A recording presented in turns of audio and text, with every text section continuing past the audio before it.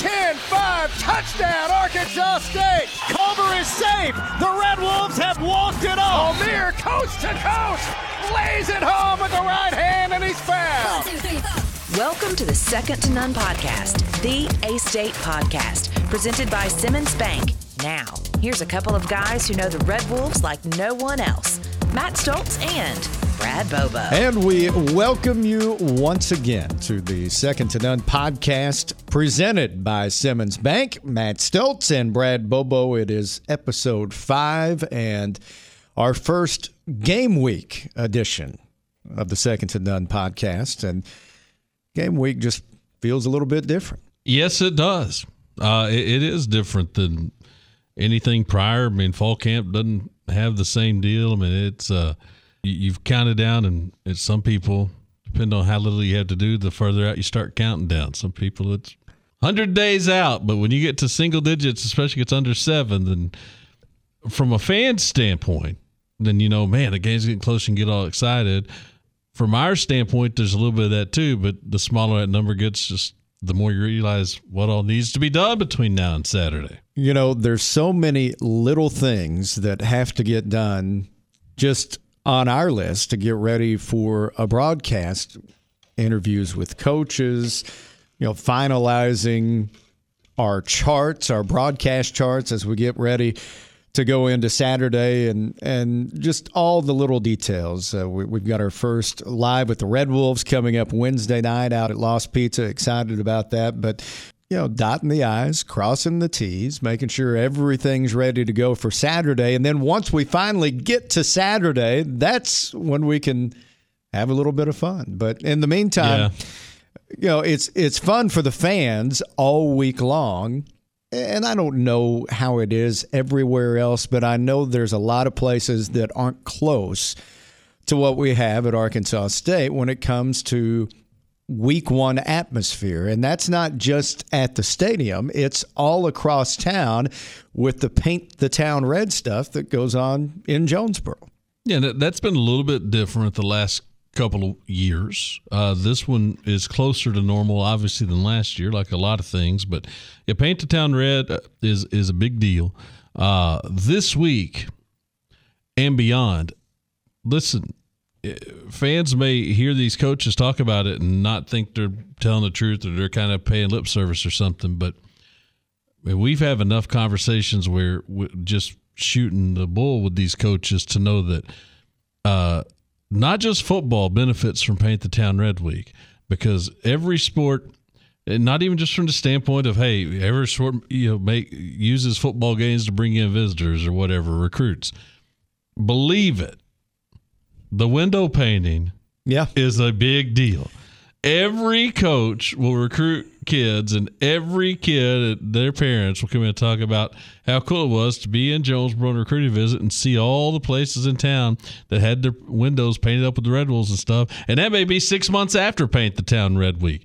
So for as big as this week is from that standpoint, it's the gift that keeps on giving from a recruiting standpoint the rest of the year. It's amazing how many student athletes and coaches have commented on the window paintings around town over the years. And you're right, it does make a big effect on the program as a whole, and obviously the community does a great job kind of getting behind Paint the Town Red Week, and there's a lot of activities that kind of go on around it. And one activity that didn't happen last year that will be back this season is coming up on Thursday night, Order of the Pack at Centennial Bank Stadium, and kind of a great chance for the students to get involved.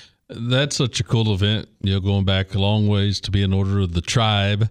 I got to be, part of a few of those back in the day, and it's just cool to get all the students out there and have all the athletes out there, and at some point kind of go over, different traditions and teach them up a little bit before you cut them loose, and hopefully they'll handle it on their own starting Saturday night. There is a Back the Pack rally coming up Friday from 4 to 6 at the new Embassy Suites. And what's going to be neat this year is to see the effect that the Embassy Suites has on the game day atmosphere. And of course, it was coming up last year, but last year was kind of an entity of its own. This is a completely different feeling going into this year because we expect much bigger crowds. And the Embassy is actually a big part of game day. We mentioned this event on Friday, but there's a lot of stuff going on Saturday too. Yeah, I mean, a lot of our stuff was, I say our, meaning East Arkansas broadcasters, a lot of our stuff before and after the game will now be centered out of the Embassy Suites. We've got the Grizzlies coming to town this week to hang out with us. They're wanting to be around in the pregame atmosphere. They're talking about bringing the Claw crew and the Grizz girls and maybe even Grizz himself. They'll probably be hanging out with us, sort of centered at Embassy Suites, giving away Grizzlies stuff as part of their caravan stop in Jonesboro. So, yeah, it's going to be interesting to see. Last year, again, was it open? Yeah, but it doesn't count. Starting now and moving forward, it's going to be interesting to see the role Embassy Suites plays on game day. Yeah, they've got the Rock the Dock event with live music coming up on Saturday, too. And you mentioned the stuff we have going on radio-wise. Brandon Baxter from Brandon Baxter in the Morning on our flagship station, 107.9 K-Fine, will be there from 2 to 4. Leading up to our pregame coverage at 4, then Kara Ritchie will be there after the game hosting Wolf House. So those are just some of the things coming up at the Embassy. Now, the event leading up to the game that I'm looking forward to the most, and it's always one of my favorite events of the year, is the Hall of Honor Banquet, which will be taking place Friday night at the Woodard McAllister Family Club area inside Centennial Bank Stadium. And we're going to be inducting a new class of former student athletes at Arkansas State. And Brad, I've hosted this event for quite a few years now, and we've had some great classes. But I can tell you honestly here, I don't think we've ever had a more impressive class than the one that's going in Friday night. I agree with that. And I wonder sometimes if I think that just because, with one exception, these are athletes we saw compete. When we make that comment, and I stand by that comment, that it may be top to bottom the best class ever, that's not a knock on the rest of the classes, and I'll acknowledge there probably is some recency bias in that statement. But still, when you look at this bunch, it is cool because, like I said, for the most part, these are all people we know, people we saw compete and have seen what they've got to do firsthand since leaving Arkansas State, and it is an impressive group. Ryan Applin and DeMario Davis headlining this Hall of Honor class. And, of course, you go back over the last decade and the success that A-State football has had, two of the people that really got it started were Ryan Applin and DeMario Davis, and obviously they've gone on. App now a coach here at Arkansas State and is working his way up the coaching ranks. And then DeMario Davis, if anybody has followed him over the last decade, they've seen the success that he's having and has turned into one of the better linebackers in the NFL. So for those two guys to be inducted, and yes, DeMario will be here on Friday night, and I'll tell you who else is planning to be there on Friday night, and you and I have already talked to him this morning as we're recording this, is Steve Roberts, who recruited both of these young men to Arkansas State. Yeah, and it'll be cool. And I'm not the least bit surprised to have heard that and got a chance to visit with Coach Roberts. And as you're listening to this podcast, he was on my show with me Monday afternoon talking about the recruiting of these two guys. So no surprise to see him there and the pride he feels in those two.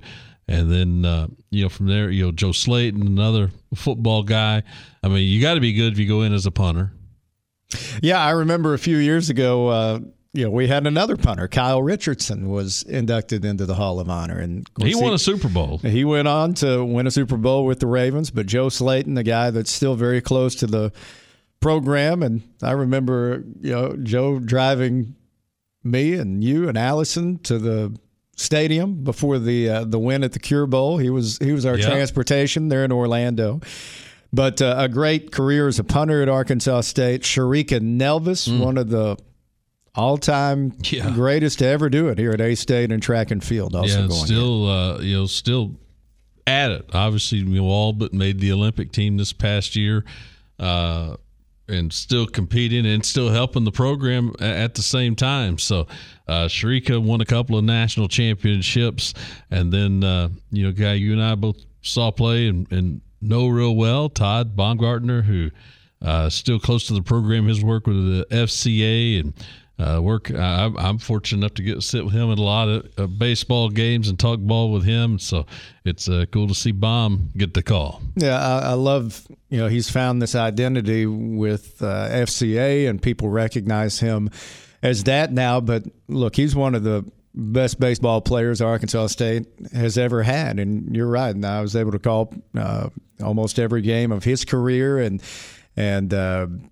just watching him play, you knew you had something special. I remember, when Keith Kessinger recruited him, from Edwardsville, Illinois, and his parents said, hey, he's got to be within a 4-hour drive of wherever he's going. And Keith said he drove as fast as he possibly could on that recruiting visit. He got there in about 3 hours and 56 minutes or whatever it was, but he had to be hauling to get up to Edwardsville in that amount of time. But anyway, he came here and had a fantastic career, the all-time hit king. And then one other honorary inductee into the Hall of Honor on Friday night will be Gina Bowman.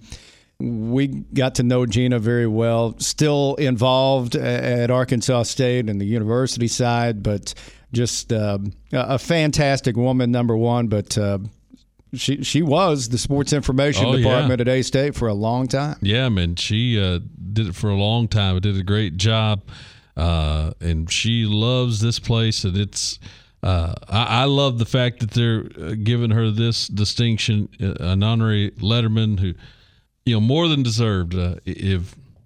I've said before, if I just had the money to just cut what price, whatever it took to get it done, that media room in that press box would have Gina's name on it. That's fitting to the contribution she's made to the program. There's a whole lot of people that would go along with that, and I'm certainly one of those. But I'm glad they're honoring Gina, putting her into the Hall of Honor as an honorary inductee coming up on Friday night. Again, that event gets started. They'll have kind of a social time at 6 o'clock. The dinner starts at 6:30, and we'll get the program started after that. But cool to kind of see the guest list and all the people that are coming into the Letterman's Club Hall of Honor Banquet on Friday. We've got a lot of stuff to talk about as we continue along here on this Second to None podcast presented by Simmons Bank. When we come back, we'll talk with A-State Chancellor Dr. Kelly Damphousse. Stay tuned for that. You raised your family here, did every July 4th here, refinished the floors here twice, sized up your daughter's boyfriends here, waited in the doorway all day when your son was coming home on leave. This place has given you all you've dreamed of, and now it's giving again in the form of a gourmet kitchen and the quietest dishwasher known to man. Realize your dream with a home equity line of credit from Simmons Bank. Dreams realized. SimmonsBank.com. Member FDIC, equal housing lender, subject to credit approval. And we welcome you back into the Second to None podcast presented by Simmons Bank. Matt Stoltz, Brad Bobo, and we're joined now by our good buddy and Chancellor of Arkansas State University, Dr. Kelly Damphousse. How you doing, Chancellor? I'm doing great. How are you guys doing? We're doing super, great. Yeah. Man, what's there not to be doing great about? Game week. Yeah. It's game week, so we're all excited about that for sure. Paint the Town Red Week. Brad and I were talking about that just a little bit earlier, and I know you've been in several different places during your career, but to go from one place in town to another and see all the businesses kind of painted up the way they are, and the way the entire city of Jonesboro just kind of embraces Paint the Town Week is not really something that happens in a whole lot of communities, but it's really cool to see here. Well, I think that's something that we need to celebrate more. And I know that when students come to town, when they're checking out Arkansas State University, we're not just selling the university and the campus, we're also selling Jonesboro. And I hear many times how pleased people are to see all the Red Wolf, regalia and all the painting on the windows of all the businesses as they drive around town. It says a lot to incoming students about how much the town, appreciates the role that Arkansas State plays, and not just economic development, but in the culture and the history of this city. And I think it's really remarkable. As you said, not a lot of towns have this. I've been in 6 different college towns in my career, and nobody has anything like this in any of those towns. You use an interesting phrase there, because this even goes beyond Paint the Town Red Week, and I know it's something that you've wanted to do on the campus and beyond, but it's make Jonesboro a college town, because for a long time, Jonesboro was a town with a college in it. Now we've got a lot of stuff happening to do exactly that, to make Jonesboro a college town. I heard that when I first came here, and I'm pushed back on that a lot now. There's a lot to do in Jonesboro, and I'm never at a loss for things to do, and there's more and more coming. And so it really is a college town. And I was nervous when I first got here that people would scrape the paint off their windows after the first game was over. And I love that they leave them up there the whole time. And it's kind of a cottage industry. The guys that do the painting, there was one guy that was doing it for a long time, and now there's a couple folks that are doing it. And, we've granted a lot of leeway. Again, not a lot of universities do this, but we've granted a lot of leeway for folks to use our mark when they're doing this, because we think it reflects well in the university how much the town and the businesses, want to be involved in our university. And so it's not just this week. It starts this week, but it's an entirely, year-long phenomenon. And the fact that those folks leave that up there the whole time really says a lot about what they think about the university, for sure. So I love it.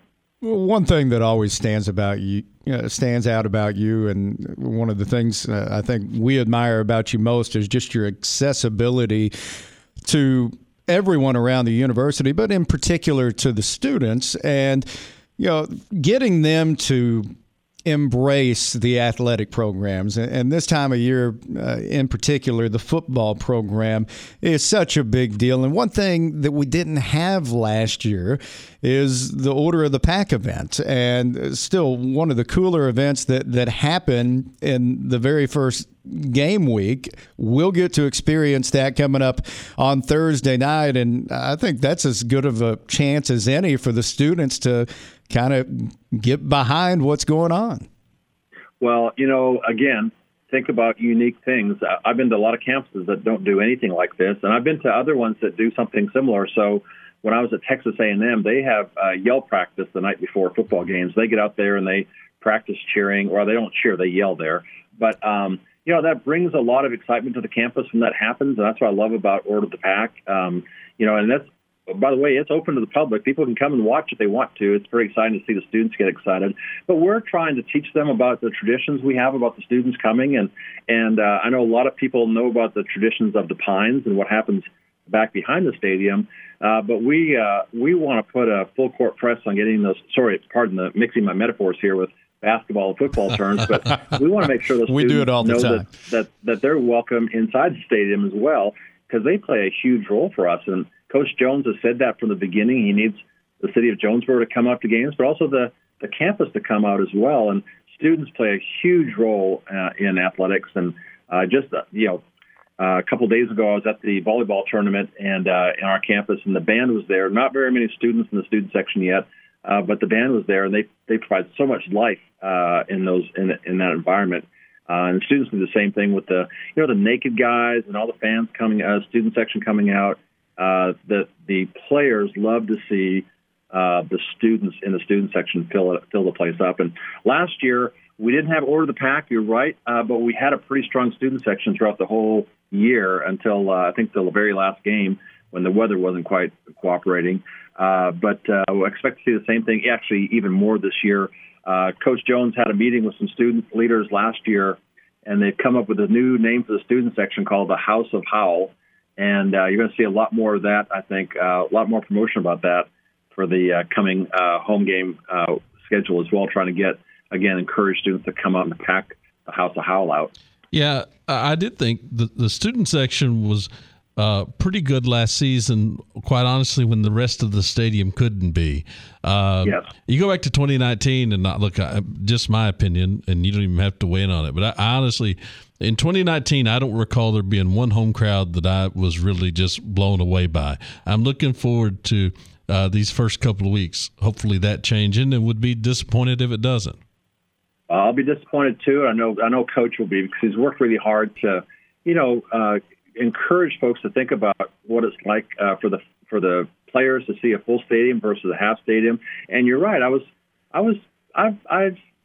I've wished for bigger crowds in the past. I think that one side of the stadium fills up a little better than the other. And I'm always hoping people will come. And I think that there's a lot of excitement about the new coaching staff, and we've got the best schedule I think we've had, if not forever, for a long time. Yeah. I know we have a couple of Thursday night games that always affects things, and we don't have any Saturday home games in October, which are really disappointing to me because that affects tailgating, I know. But we're going to be on national TV twice on Thursday nights, and it's a chance for us to show the rest of the country how much we support our football team. So we're working really hard about trying to make sure the community knows that the door's open, and get the students on campus to come to the games as well. I think you'll see something. I'm a positive person, so I think we'll see some improvement there this year for sure. The biggest disappointment for me in the no Saturdays in October is that in almost all likelihood that's where homecoming would land if you had it. Yeah. So it's all. I mean, you're always kind of, the later it gets, the more you bring in other kind of factors into play with weather and whatnot. And I can imagine on campus, it's never plan A to have homecoming in November. Well, we had two choices. We had September 11th. September 11th is way too soon for a homecoming. Yep. And then we had November 4th, or 6th. And so, that's a huge kink in our schedule. But I will say that, November is football weather. And so as long as it's not raining or sleeting or something like that, I think a November game, homecoming game, is not that bad. It's a great team we're playing that day, and so I think there'll be a lot of excitement around that. It also is our military appreciation weekend, and so there's a lot going on. We're going to be renaming the ROTC Armory there, and so we had Debbie Turner's going to come back and sing the national anthem, and awesome. So there'll be a lot of things happening on that day, so it'll be a lot of fun.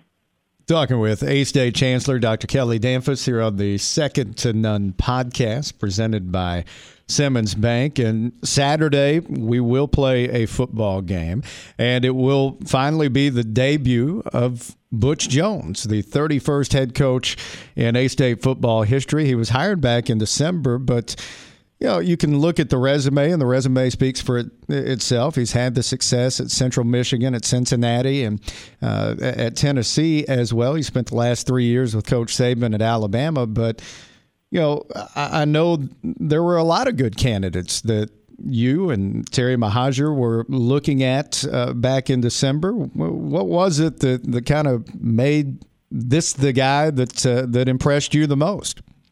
Well, you're right. We did have a lot of good candidates. It says a lot about the football program that, when Coach Anderson announced he was leaving, it didn't take long for a lot of sitting football coaches and people with a lot of good experience to express interest in the position. And I think it says a lot that we were able to hire someone like Coach Jones, and then also not long after that, hire someone like Tommy Bowen to come in with that kind of experience level.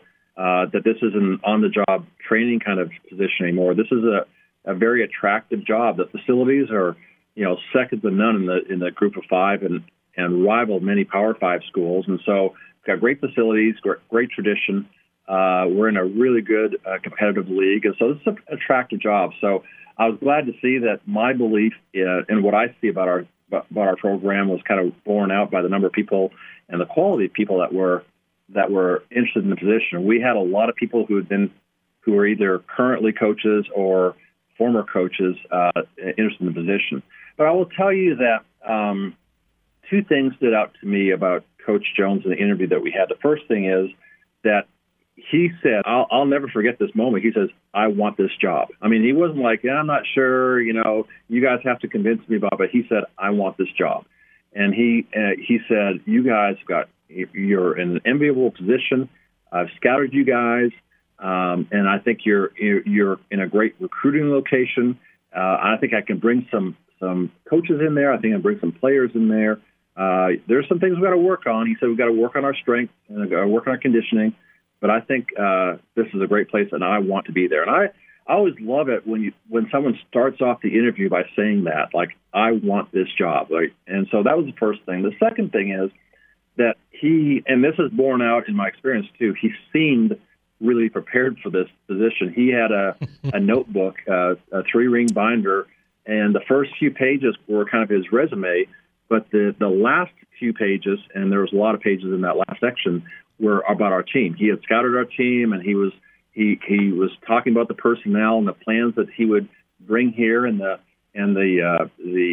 programs that he would start when he came here. He was super prepared for that meeting. He knew who we were, and he knew what the challenges were. He identified what they were in advance, and then he had a plan for all those. And so he presented that plan in that first meeting. We were going to have an hour-long interview, and it ended up being about 3 hours. And wow. And frankly, it was none of us could wait for it to keep going. As soon as we walked out of that room, I think we all knew that this was going to happen. And then it was just a matter of kind of walking through, all the back end stuff of making sure we follow through with all the other interviews that we had already scheduled and so on. But almost from the jump, I thought this was the guy, and he is not disappointed at all. He is. I don't know anyone more prepared than him on a day-to-day basis, and no one more organized than him. And what he's done to prepare our young men to compete on Saturday, not just mentally but physically, has been unbelievable. I can't wait to see how that all translates to success in the field. That's one thing you hear. I mean, you talk to the assistant coaches, the players, they're blown away by Coach Jones and his attention to detail. And the only other instance, and this is before you got here, Chancellor, but when Coach Raffo was hired back in the day, I remember Dean Lee, who was the athletic director at the time, talking about how Coach Raffo brought in this 80-page notebook, just this plan of what he was going to do with A-State baseball. But when somebody, and I'm sure this goes well beyond athletics. I mean, if you're hired for any position, if somebody is that driven and pays that much attention to detail, that's going to make you stand out as much as anything else. Well, especially when you're like applying for a job, to show that you're dedicated before you even have it, to show that you've got a plan, that says a lot. That they've researched you, they understand who you're about. That's not just phoning it in based on their reputation, but they actually have a plan, and that says a lot. I mean, that's a great lesson for anyone else who's out there thinking about applying for a job somewhere. I mean, you got to understand the people that you want them that are hiring. Who are they, and how can you help them? How can you fit in here? And Coach Raffo, that's a great example. I'm not surprised by that at all. Super prepared guy, and I had a great conversation with him a couple of days ago. By the way, he's really excited about his new pitching coach, and he's got some plans for things we're going to do at the stadium to kind of address some issues that are there as well. It's one of the great things I love about Tommy Bowen. He can chew bubblegum and walk at the same time. So we're trying to get ready for football season, but he's already thinking about baseball and how can we improve things in basketball as well. And so there's exciting times ahead in athletics for sure. But Coach, super prepared. I was really impressed this past week that he actually practiced the whole process. Like, how do we, he talked about the process a lot, but how do we get to the stadium from the hotel, and how does the walk? Yeah. Like he rehearsed all those things. I was there Saturday night. They actually rehearsed coming down the tunnel and running out in the field because, only 2 of the coaching staff have done this before, and only about half the team has done it before. And so they rehearsed that, and they rehearsed like going back for halftime and resting, and then coming back out in the field again and stretching again after that. I mean, he rehearsed everything, so there won't be any surprises on Saturday, people not knowing where to go. And so preparation is so important in these days. There's so much especially during a football game, there's so much going on during a game. Communication and preparation will help you not make a bunch of little mistakes that can cost you a game pretty quickly. Dr. Kelly Damphousse with us on the Second to None podcast presented by Simmons Bank. And as we visit a week into now the fall semester, one in which you've had to do more COVID stuff than you probably thought you would when last academic year ended. But how's the first week of class has been at A-State? Well, you're right.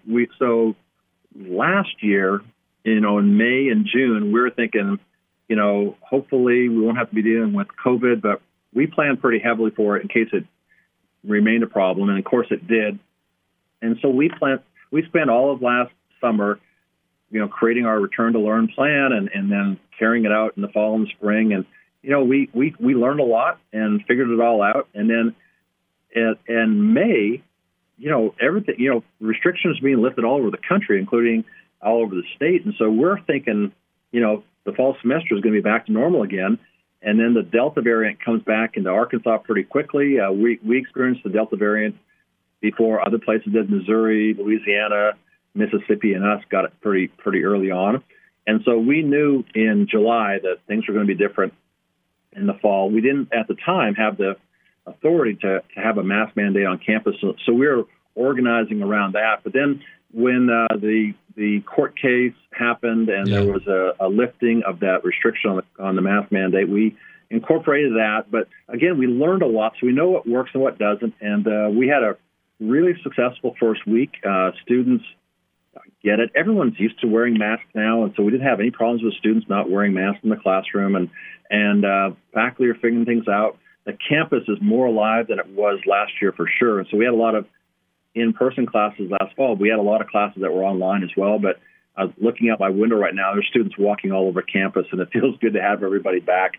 We're doing fine on infections on campus. I think we had the most recent count. We had 7 students who are in isolation. They've tested positive.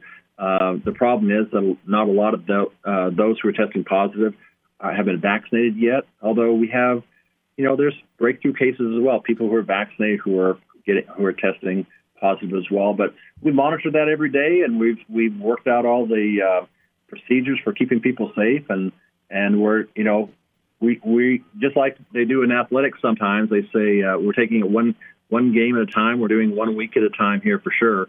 But I think we're in good shape, and we'll just keep plugging away. Again, the big thing here is communicating what our rules are, making sure people follow them, making sure people understand why we have certain rules, because sometimes if a rule comes out, if you don't understand why, it's really hard to obey it. But we've been very clear about the importance of wearing masks and why we're doing that, and then monitoring the situation really closely. And so if things kind of settle down with COVID throughout the semester, we can ease back a little bit on our restrictions. But for now, we're trying to do everything we can to keep folks safe. Are you still living at the dorm, or have you moved out? So we never officially leave there. So we have the dorm room there all the time. We move back and forth. We actually slept in our room, our house last night. But we'll go back every once in a while. When there's an event going on, we'll go back to the dorm, and we're there for Halloween and for the week before Thanksgiving and things like that, and finals week. So we're there kind of periodically in and out. But it gets kind of hard to be there all the time because we have a dog, right? And so everyone loves to be on campus, but having a dog in an apartment is a lot of work. and so we go back and forth a little bit. But we're back home. As of last night, we're back home. Well, I think that's just so cool that you and your wife, Beth, do that. Now, is that something that you just decided to do when you got here? Have you heard of other people doing that before in your position? What was it that made you, want to move into a dorm and be right there with the students? Well, it's a great question. I don't know that I know if other chancellors do it.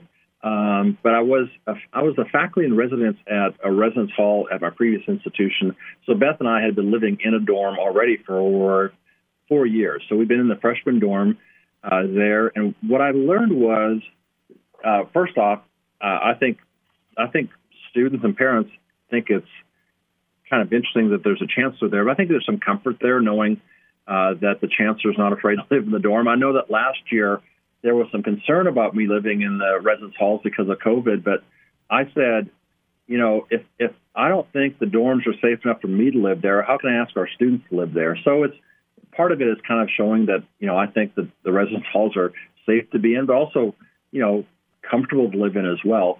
But then I also learn a lot about what's happening on our campus because we talk with students kind of in a less formal setting. We're just sitting out in the lounge area in the common space and talking with students. I hear a lot about what's going on.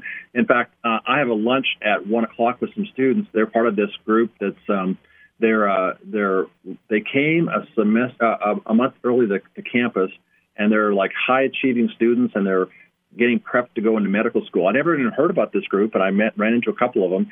So I said, hey, let's get together and have lunch sometime when the semester starts. So I'm having lunch with them. I would never have heard about them if I hadn't been kind of hanging out with them in the dorm. And so I think it's something we'll keep doing while we're here because we learn so much from it. And I think it sends a good message about how important it is to live on campus if you can your first year and how good our residence halls are. And we got great housing staff, but we also have great housing facilities. I put our housing facilities up against anything in the country. We've got some really good places to live on campus. Our food services is fantastic. And so we love doing it. And it's a special time for us for sure. Spend these last few minutes talking about a couple of other titles you've picked up recently, becoming president of the Sun Belt and the chair of its executive committee on July 1st. And this week, officially beginning your 4-year run representing the Sun Belt on the NCAA's board of directors. What a time to pick up that gig. Yeah, not much going on there. No, it's interesting. So the NCAA has been in a lot of flux probably for the past 10 years, but it seems to be cycling at a much higher rate right now. And then conferences are also struggling as well. COVID caused a lot of stress on folks, and then the changing landscape about the financing of college athletics has put a lot of pressure on schools too to make decisions like leaving a conference where you've been for a long time to go to another conference because there's more either stability or more money available there. That's caused a huge upheaval. And then you align that with the other interests that are coming about where people are more interested than they were before in student athlete welfare. So protecting students from, maybe some bad acting that happened in the past, but also giving them more rights over things like their name and their image and their likeness, and also the ability to capitalize on their own success as well. It's a perfect storm of change that's about to happen. And then you pile on top of that the recent court cases where the NCAA has come out on the short end of that is causing people to think about, what is the future of the NCAA as an institution as a whole. It is a time of tremendous change and tremendous stress in the NCAA offices and the conference offices. The anxiety about worrying about the dominoes that start to fall when people start moving around from conference to conference, that puts a lot of pressure on the conference office staff as well, trying to, remain calm while everyone else is starting to act. It's a lot of pressure for sure, but it's a great time to go there. I love the opportunity to represent the Sun Belt at the NCAA level and to represent my school at the Sun Belt level as well. And it'll stretch me for sure, but I'm looking forward to learning more and about being part of the solution that we need to work towards. As if you weren't stretched enough. And I always worry about you because you're our friend. And I just think, when does this guy sleep? How many hours of sleep are you averaging a night? Well, I used to sleep when I was a kid. I'd go to sleep pretty late, but I would sleep late. My dad would, Saturday morning come kick me out of bed to help mow the lawn or whatever. Just as I got older, I don't need as much sleep as I did back then. So I stay up pretty late, but I get up pretty early. So I don't know, 4 or 5 hours of sleep a day. But, that's all you need. But I sleep fast, so make it all up. Hey, and you know what? I'm blessed because, somebody asked me, like, how do you balance life and work? And to me, there's really no balance there. It's out of balance, but it's really about managing the imbalance. And I'm blessed because I've got a great staff. I've got a great leadership team.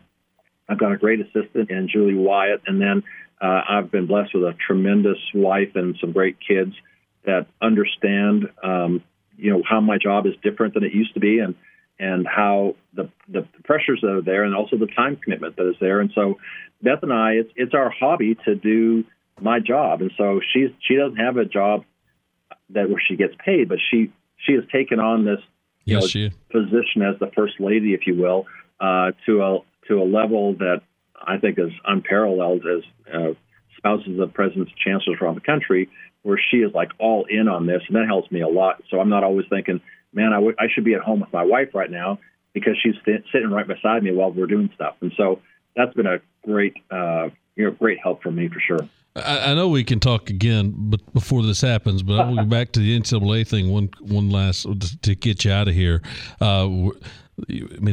We could see seismic shifts. We might not, but we could. There's a constitutional convention coming up in November for the NCAA. As you know it now, what would the board of directors' role be in that event? Well, I think it'll be huge. And so they're looking at the Constitution itself and not the entire organization of the NCAA. And so there is some limits to what they'll be looking at, but I think the expectation is that they will make big changes. They're not going to be nibbling at the edges. And so the board of directors and the board of governors will have a huge role to play in messaging, what direction we go into, and approving those directions, and getting the membership of all the universities aligned.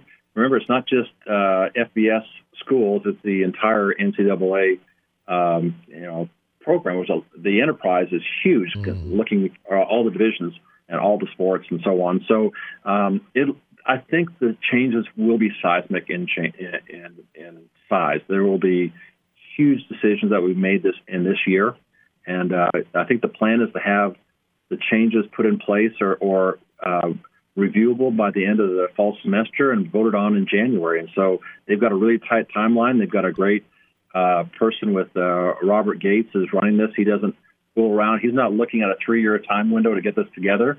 I mean, he's actively working on this right now. So I think there'll be big changes, and I think the changes will come quickly. And they probably need to. That large organizations like the NCAA tend to work at a very methodical and slow pace. And that's been one of the complaints about the NCAA, to be honest.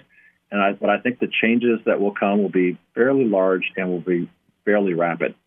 Been visiting with our friend and A-State Chancellor Dr. Kelly Damphousse here on the Second to None podcast presented by Simmons Bank. Looking forward to a great Paint the Town Red Week. And, Chancellor, hopefully we can cap it off with a win on Saturday night. Well, I hope so, too. I feel pretty good about it. I've been to several scrimmages and practices. I think our guys look prepared, but you never know till they everyone's got a plan to get punched in the nose, right? And so we'll see how things work out here. But we got a great opportunity to play some really good schools before the conference play starts, and then our conference schedule is really good as well and pretty favorable. We got a lot of good teams at home this year, and so I have a really good feeling about this coming year. Chancellor, we're so used to wrapping up interviews with Coach. I got paid like a coach. Yeah, we wrap up interviews like that all the time. But Chancellor, thank you for the visit. You're the best, buddy. Appreciate you.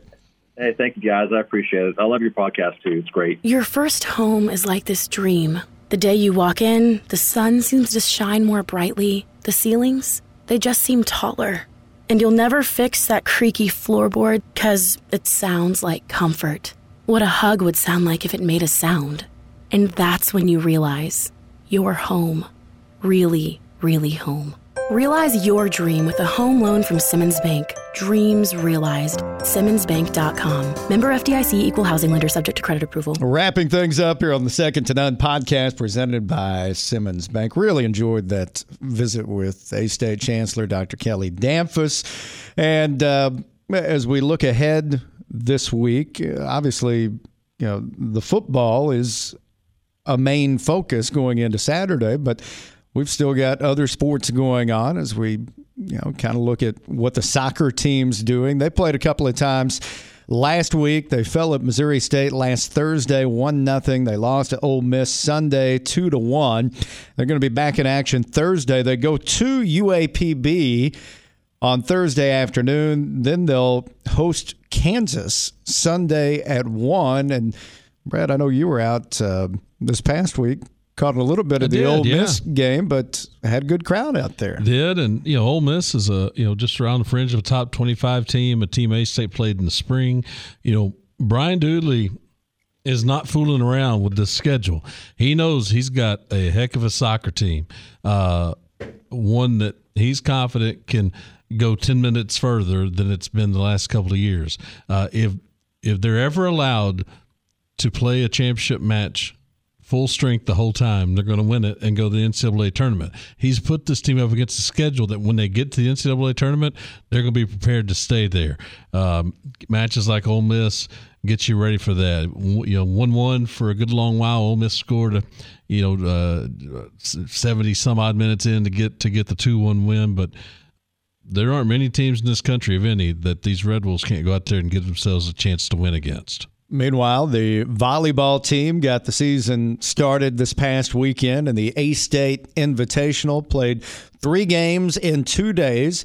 They beat Tennessee Martin in 4 sets in the season opener Friday, then fell to Missouri State in 4 sets on Friday night, lost in 5 sets to Wichita State on Saturday. And I know you got to call a couple of those matches over the weekend on ESPN+. I did. Realistically, I'm sure Coach Restrepo would tell you probably should have swept Tennessee Martin, dropped the first set of that match that they'd led throughout, then came back and won the next 3.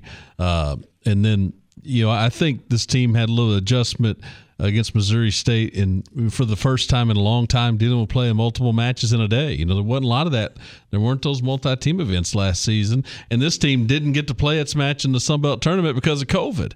So, they hadn't been in a tournament type or classic type multi-games in a day. That probably got them a little bit on Friday night.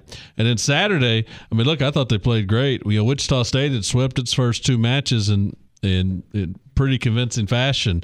And that was a good 5-set match. As a matter of fact, A-State had won the odd number sets. I was hoping they would keep going one more time, but Wichita State won the 4th and then went on a little run there late to get the 5th set. So, mixed bag of results, but Macy Putt was just phenomenal. The weekend she had her career high going into the weekend was 21 kills. That was the lowest number she had in the 3 matches. Oh, wow. From a kill standpoint. So she got off to a great start, and I'm looking forward to see where they go from here. Now, they're on the road a lot. I don't think they have a home match in September. So when October rolls around, there's conference home matches. Hopefully people get out and see the volleyball team. And, of course, the football team kicks off the season Saturday, 6 o'clock kick time against UCA, a good UCA team that's ranked 14th in one FCS preseason poll. I saw they were ranked 13th in another. I think it's the coaches are 13th, I believe. Coverage at 4 on the EAB Red Wolf Sports Network from Learfield. Having to kind of mix up the broadcast a little bit this week.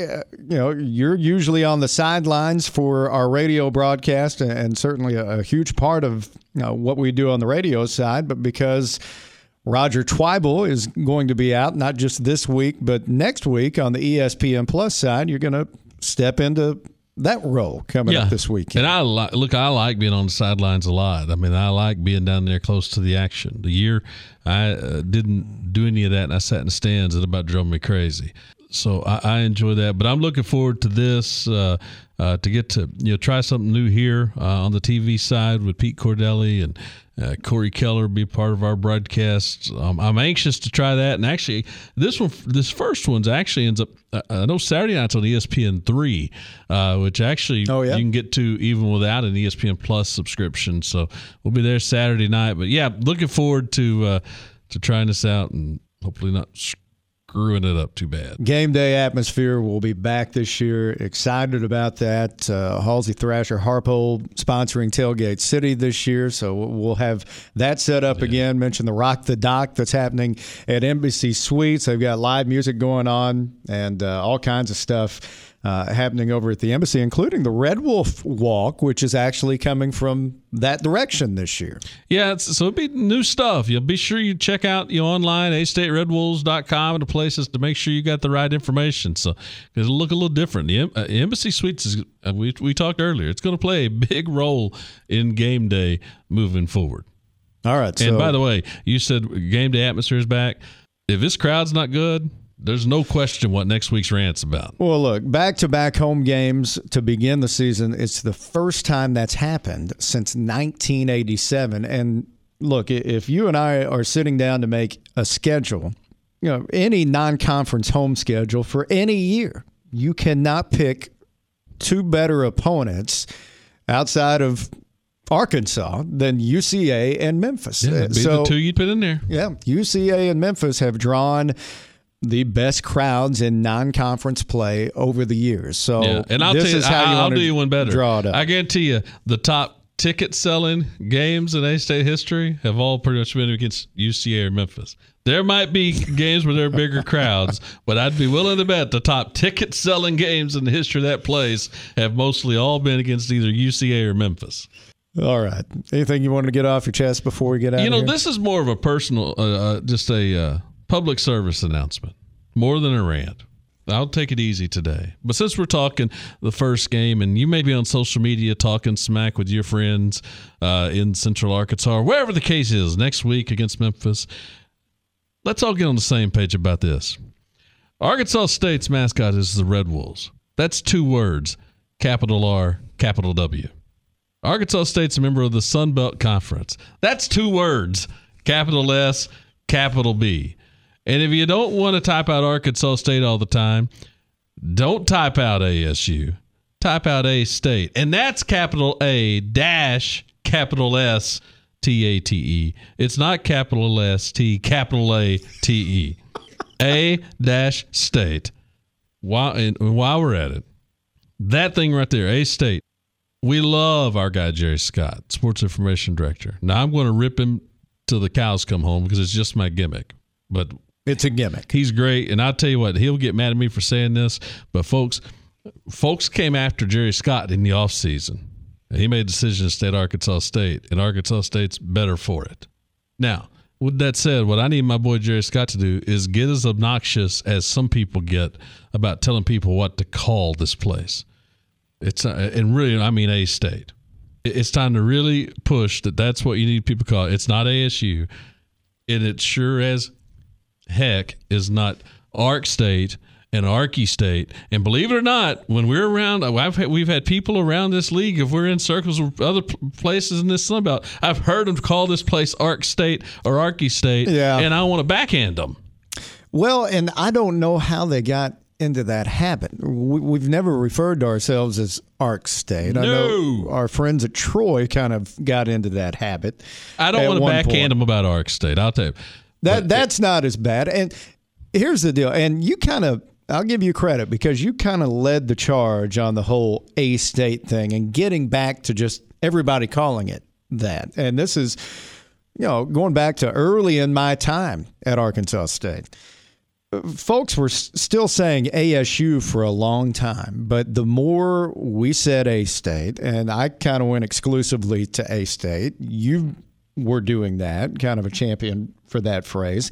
I think people really started to catch on to it. You don't hear many people around Jonesboro, around Northeast Arkansas, refer to Arkansas State as ASU nearly as much as what you might have just a few years ago. Newspapers will do it because they still take themselves too seriously, and it's officially the name of the school, so you won't see them call it A-State, which, I mean, look, I worked in newspaper a long time. I could take or leave that notion. I still think they could too. But look, I mean, it's just time to, if it takes being obnoxious about it, let's get obnoxious about it. I mean, the Cajuns have had a level of success trying to speak this Louisiana thing into existence. And that's not even the name of their school, so we could try this thing out and get it to catch on a little better. Yeah, that's a rant for another day. It's been a fun podcast. We appreciate our friend and A-State Chancellor, Dr. Kelly Damphousse, for joining us. Took 30 minutes of his day to be a part of it. Really excited about game week finally being here, the debut of Butch Jones at Arkansas State. We've got a really good in-state opponent coming into Centennial Bank Stadium, and would love to see it packed at the Vault coming up on Saturday. Again, our coverage on the radio side begins at 4 o'clock, kickoff at 6, and you can hear that across the entire EAB Red Wolf Sports Network from Learfield. Brad will have the call over on ESPN. Hey, but you don't get rid of me that quick. I'm still going to be with the folks at 4 o'clock with the tailgate show. Yeah, you'll be with us. Still get a little bit of Bobo on there. You go. Radio It's just side. what everybody was after. All right. For Brad, I'm Matt. You've been listening to the Second to None podcast presented by Simmons Bank.